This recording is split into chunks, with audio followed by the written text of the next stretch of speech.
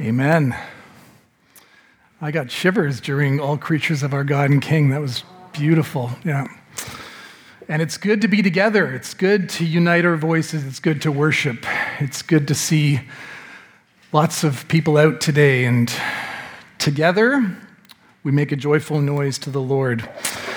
So my name is Alex, and I serve as lead pastor here at Courtright. And I want to say welcome, add my word of welcome to what Allison said at the beginning.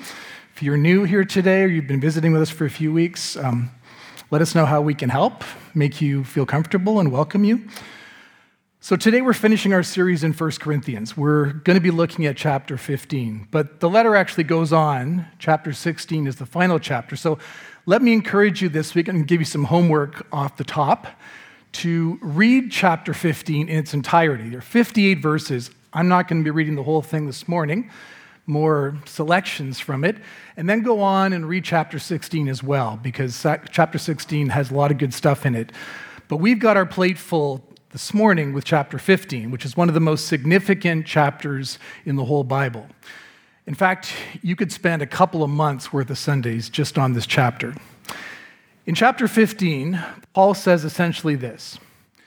He says that if Jesus was like the founders of all the other world religions, or if he was like any other great and famous person, in other words, if Jesus had died and stayed dead, then being a Christian would mean trying hard to follow the teachings of Jesus. But Paul says Jesus isn't like that. Jesus is unique. Jesus is not someone who died and stayed dead. Jesus is alive, and that changes everything. Because when you believe in him, you don't just get his teaching. You get Jesus. You get him literally. He comes to you, he enters your life, he is with you.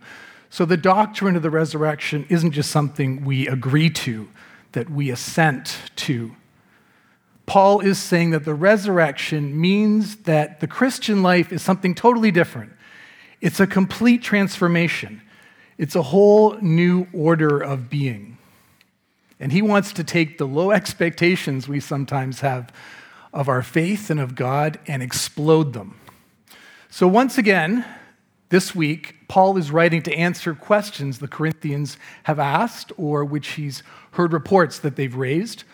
In verse 12, he says, "How can some of you say there is no resurrection of the dead?"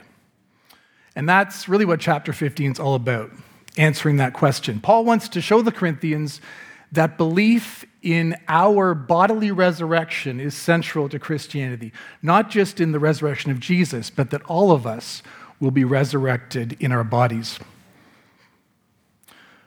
It's the very foundation of Christian hope, is what he wants to convey to us.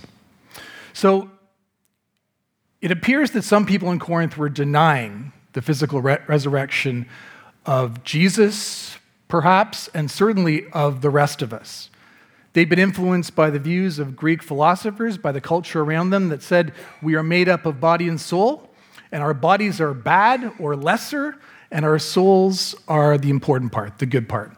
So when your body dies, your good soul leaves this old piece of trash, I'm talking about myself here, leaves your body behind and goes up to heaven. That's how it works. Well, I wonder if our culture doesn't have similar impulses today. So my family and I, we went for a walk on Friday down to City Hall, and we smelled a lot of pot on the way. Why do people do drugs? For lots of reasons, but one of the primary reasons, I think, is for an out-of-body experience, to escape the drudgery of our lives. We want to get away from our ordinary life. It's the same reason people go on trips, eat at restaurants, work out, or even buy fancy coffee at Starbucks. I have a friend who knows a lot about Starbucks, and she says, your experience at Starbucks is all built around a little taste of heaven. They want to transport you into an ecstatic place with your $12 glass of coffee. So if you're a religious person, maybe you think of heaven as where your spirit flies off to when you die. Or a more popular stereotype is that heaven is a place where people sit on clouds, strumming on harps, and one assumes end up bored out of their skulls, unless you like that kind of thing. So in 1 Corinthians 15, Paul says that Jesus came to redeem the physical body and to usher in God's new kingdom on earth, a tangible physical kingdom that's actually similar to this one, just much more glorious and without the curse of sin and brokenness. But first, Paul tells us very clearly that the resurrection really happened in history. Allison read in our call to worship that Jesus died, was buried, and was raised on the third day. And then he appeared to a lot of different people. So Paul points to the evidence first. And we looked at those verses in depth back in April on Easter Sunday. And if you're interested in that, some of the evidence, you could listen to that podcast or watch it on YouTube. One theologian sums up this point in the early part of the chapter, I think, really, really well. He says, the evidence for Jesus' resurrection is so strong that nobody would question it except for two things. First, it is a very unusual event. That's quite the understatement. Thank you. And second, if you believe it happened, you would have to change the way you live. So it may be unusual, miraculous, clearly, but that does not mean it didn't happen. Paul says it absolutely did happen, that it changed his life. That's how we started this whole series, by looking at the story of Saul's conversion to being a believer in Jesus, to being Paul. He went from persecuting Christians to planting churches, and he refers to that here. And so Paul says the historical truth of the resurrection is the foundation of just about everything in the Christian life. In verse 3, he says the truth of the resurrection is of first importance. And that means there are other genuinely important things too, but only this is of the utmost importance. This is everything. Without this, we have nothing. And he's very honest about that in this chapter. If you read it on your own, you might find that striking, just how far he goes. So throughout this series, we've seen a principle at work. And I hope it's a principle we've taken away, that we know this now. In the essentials of the Christian life, we have unity. We seek unity. In the non-essentials, and we're always working those out, guided by the Holy Spirit, based on God's word, in the community of the church, in the non-essentials, we have diversity. And in all things, we practice charity or kindness towards one another. Imagine how different the world would be if we could live up to that. So Paul ends his letter here in chapter 15 and 16 by making the point that the resurrection is one of these absolute essentials. It can never drift into a non-essential. So the chapter starts with the history of the resurrection, but we're going to focus on 3 points. First of all, the victory of the resurrection. Secondly, the promise of the resurrection. And third, the implications of the resurrection.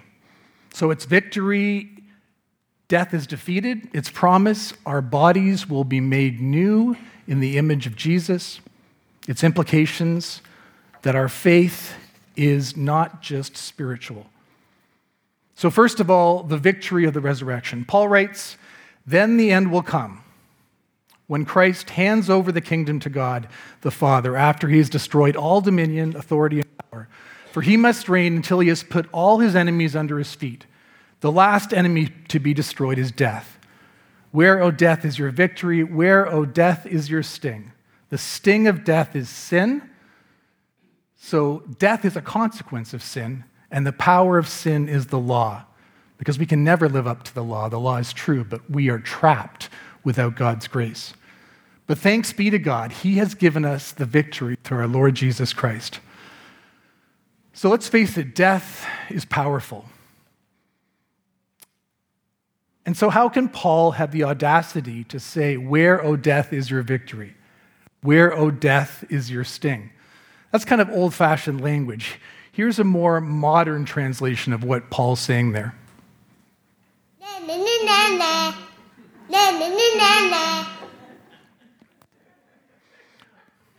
One more time, just for fun.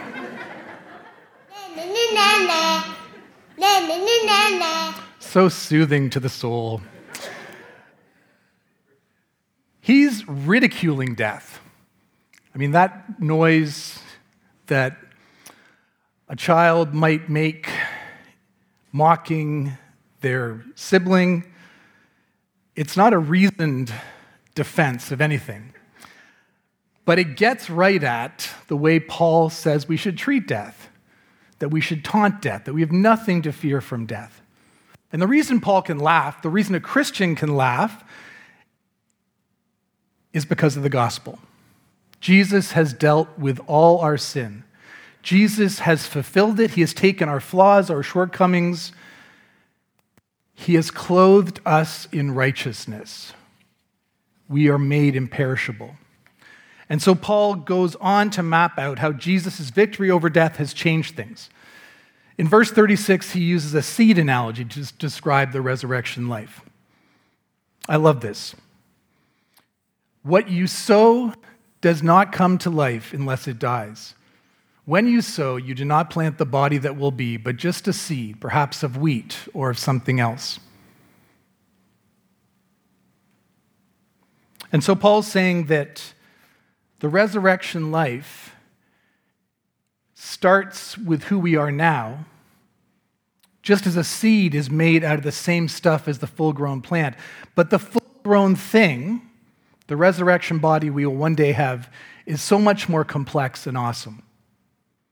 Think of a watermelon seed, right? Its seed and the watermelon are made of the same stuff. But the watermelon is so much more complex and rich and colorful and big. The seed is just a small little black teardrop. So what does that mean for us? Well, when we realize that Jesus has taken away our sin and that death has no power over us, then when I die, it's like I'm planted like a seed. Paul gives us these analogies because this is so hard to wrap our heads around, right? And I come up like some beautiful watermelon. Or if you'd rather not be a watermelon, like some gorgeous flower. I like the watermelon because it's so big and it's fruit, and I like watermelon a lot. Maybe you want to be a gorgeous flower. That's fine with me. What can death do to you if sin has been dealt with, and if you know that, if you've trusted in that? Well, then, here's another analogy, one of my own. Then death becomes the dark door into the banquet hall. And you come up to this dark door, and it's terrible. Let's not pretend otherwise. It creaks, it groans, but you can hear laughter on the other side. And you can see light coming through the cracks in the door. And so what do you do as you face death, as you stand with that door before you? Well, you grab hold of the doorknob, and you pull it open, and suddenly you're inside. That's all you need to do. The world around us says that you don't have to be afraid of death because it's natural. The world is in complete denial about death. But you know death is not natural. Christianity says death is your enemy. But you don't have to be afraid of death because it is defeated. You can laugh in its face. And so we come to the promise of the resurrection. Where does the victory take us? Well, there's even more than the victory over death to Christian hope. Maybe you're thinking that the victory sounds like enough, but it's not. Paul goes on and says, not only do we know death is defeated, but we are going to be resurrected like our Lord. Now, if Paul had stopped at victory, you might think that Christian hope is when you fly off to heaven. But no, Paul says, my joy goes beyond that, and my hope goes beyond that. Because the Bible tells me just as Christ was raised from the dead, so I am going to be raised from the dead also. I'm not just going to live forever in some kind of spiritual state. I am going to get a new body. Now, what does that matter? Well, because Christians have misunderstood eternal life and heaven as purely spiritual. But the Bible says that God invented the spiritual and the physical. And they have both been crushed under the weight of sin, and both are going to be redeemed. And God does not consider the spiritual to be more important than the physical. You were created body and soul by God, and you are going to be redeemed body and soul by God. That might sound weird, but it actually makes good sense if you think about it. Think about how you're struggling right now in your life, whatever circumstances are challenging you today. It's not just because of your soul or your spirit. Yes, your soul is full of anxiety. You are experiencing anger and discouragement. But your body is also full of brokenness. If it hasn't started, you will feel it eventually. Your body was not meant to be diseased. We have people in our church community who are living with that right now, who are fighting that. Your body was not meant to be frail. It was not meant to be the burden that it eventually becomes for every one of us. It wasn't meant to be like that. I'm not meant to wear these eyeglasses. Tom Bolton and I were talking a few days ago about the first time I realized I no longer had 20/20 vision. I used to be very proud of my vision, but we were out in the community room back when we used to have coffee after services. Remember that? Those days are coming back. And I was trying to read something, and I did this. And Tom said, with remarkable pastoral sensitivity, he said, "Aha!" He didn't say you're dying, but he did say that's the start of it. And so, thanks, Tom. Now I got these things. This morning I wasn't wearing it, and I instead of putting gel in my hair, I almost put something called exfoliant in my hair. Is that, would that have been bad? I don't know. So we're not meant to be decaying. We're not meant to be decrepit. Not all of us are, but we're all on the way there. It would be strange if God had sent his Son into the world to deal with the misery and pain of your life and of my life and only ended up dealing with half of it. Absolutely not. He doesn't just deal with half of it, the spiritual half. And so we have this incredible promise in verses 42 to 44. So will it be with the resurrection of the dead. The body that is sown is perishable. It is raised imperishable. It is sown in dishonor. It is raised in glory. It is sown in weakness. It is raised in power. It is sown a natural body. It is raised a spiritual body. Here's how that happens. Back to the seed.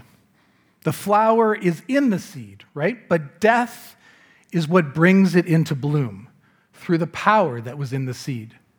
If you're a Christian, this is what the Bible says about this transformation in Romans 8. If the spirit of him who raised Jesus from the dead is living in you, he who raised Christ from the dead will also give life to your mortal bodies because of his spirit who lives in you. Do you believe in Jesus? Have you believed? Have you given yourself to him? Do you trust him in this? No one's saying it's easy. But go to him and ask for more faith. If you believe in him, the spirit that raised Jesus from the dead has come into you. Isn't that incredible? The Holy Spirit is here not only to help you with your guilt, to enable you to receive grace and forgiveness. We talk about that a lot on Sunday mornings. He is here for that. The Spirit of the resurrected Christ is not here just to help you with your fears. He's here for that too. The Spirit is not here to help you overcome your bad habits and change your character, though he is here for that. But the Spirit is also not just here to save your soul. He is here to eventually give you a completely new and glorious body. So praise God for this fact that Christianity is the only religion that talks about a future glory in terms of the physical and the individual. The Christian hope is not some nirvana we inhabit as disembodied spirits. We don't all go back into the sea like little drops of water. Paul talks about how we will keep our individuality. Look at the risen Christ after he was raised from the dead. He ate a fish. Why include that detail? That's crazy. He ate a fish. Why tell us that? Because in the kingdom of God, all of us will eat. Fish, I guess, other stuff, I don't know. In the kingdom of God, you will love, you will eat, you will drink, you will embrace others. I've just started hugging people again. I'm a bit of a hugger, but the pandemic really ruined that. And I was at a presbytery meeting recently, and someone hugged me, and it was, I didn't know what to do. It was shocking, actually. But in heaven, even if you're not a hugger at all, there will be embraces all over the place. We will be hugging. What would a future be like without hugs when we are reunited with our loved ones? We will walk, it says in the kingdom of God. We're not going to float above it. We will walk over it with our feet, our glorified feet. You will march in the kingdom of God. You will eat and drink with the Son of Man, and you will know each other. In Luke 24, on the road to Emmaus, the disciples did not recognize Jesus when he first showed up, the risen Jesus. And then suddenly they realized who he was. And so, in a similar way, we're going to be running up to each other, I imagine, and grabbing each other and saying, look at how magnificent you are. On earth, every so often, or not so often, I saw glimpses of this. In your best moments, I saw flashes of this.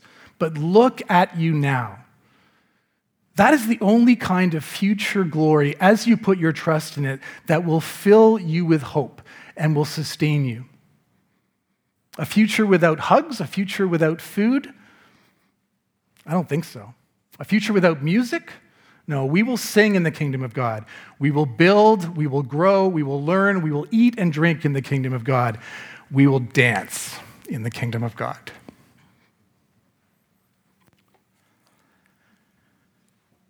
Joni Eareckson Tada is a woman who has a story to tell. She had a diving accident when she was a teenager. She was beautiful, popular, athletic, brilliant. She had it all. She was going places. But this diving accident left her a quadriplegic for more than 50 years. Her autobiography is one of the most powerful things you could read. In it, she says, I can hardly believe it. I, with shriveled fingers, bent fingers, atrophied muscles, and no feeling from the shoulders down, will one day have a new body. Light, bright, and clothed in righteousness, powerful and dazzling. Can you imagine the hope this gives someone with a spinal cord injury like me? Or someone who is cerebral palsied, brain injured, or who has MS? Imagine the hope this gives someone who is manic depressive. No other religion, she writes, no other philosophy promises new bodies, hearts, and minds. Only in the gospel of Jesus Christ do hurting people find such incredible hope. And she goes on, and I love this. She says, I hope I can take my wheelchair to heaven with me. I would like to push my wheelchair to the throne of Jesus. Notice, I will be walking. And then I'll say, Jesus, you see that wheelchair right there? Well, you were right when you said that in this world we will have trouble, because that wheelchair represents a lot of trouble for me. But the weaker I got in that thing, the harder I leaned on you. And the harder I leaned on you, the more I found your strength. So I thank you and praise you for what you did in my life through that wheelchair. And now, could you please send that wheelchair to hell? Paul says, if the Spirit that raised Christ is in you, God will give you eternal life in your mortal body. What are the implications of this? They're huge. I'll give you just two of them quickly. First of all, Christian friends. You know what this means? It means God likes the physical.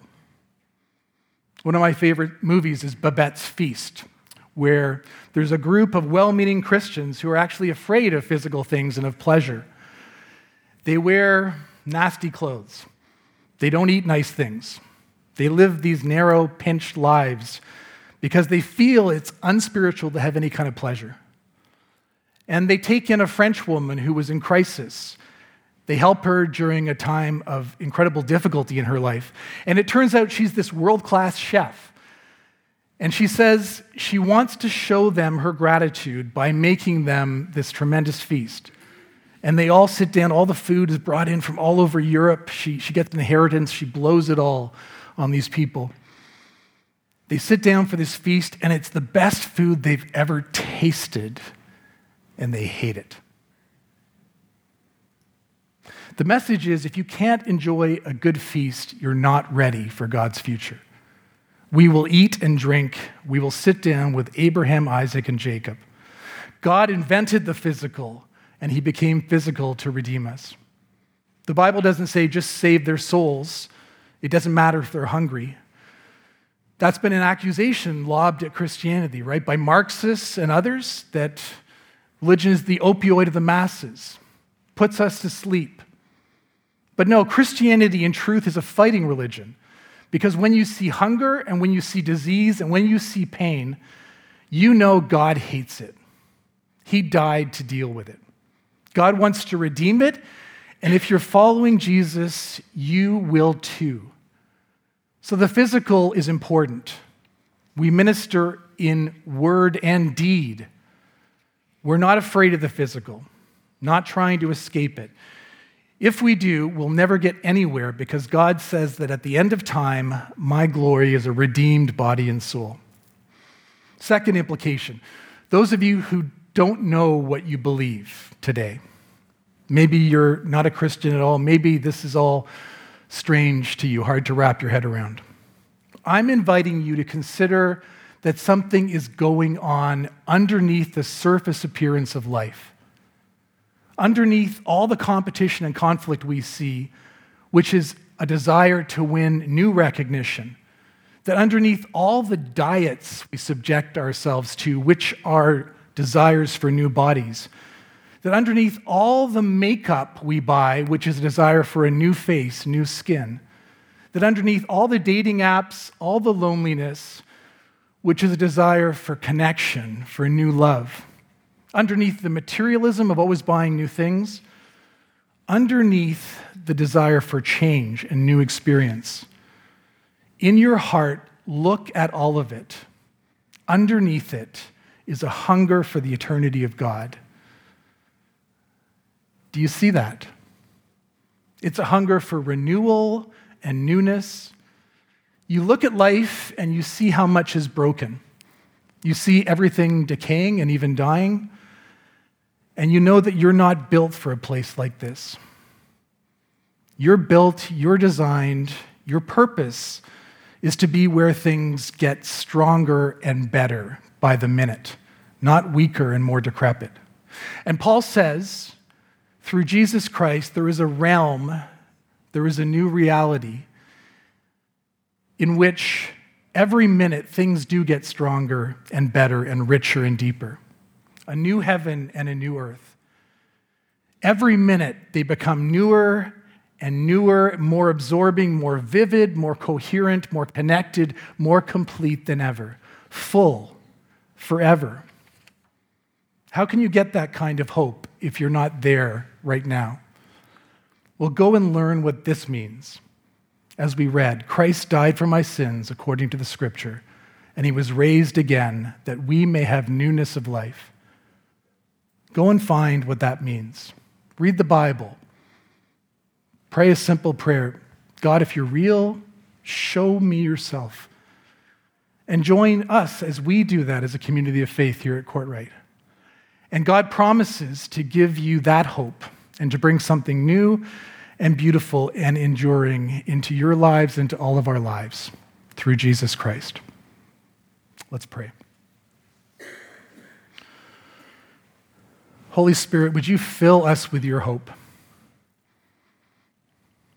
With those of us who have that hope, do whatever it takes to fan it into new life. And for those of us who don't have that hope, I pray that you will plant it in them. Father, you as a gardener plant this hope within us.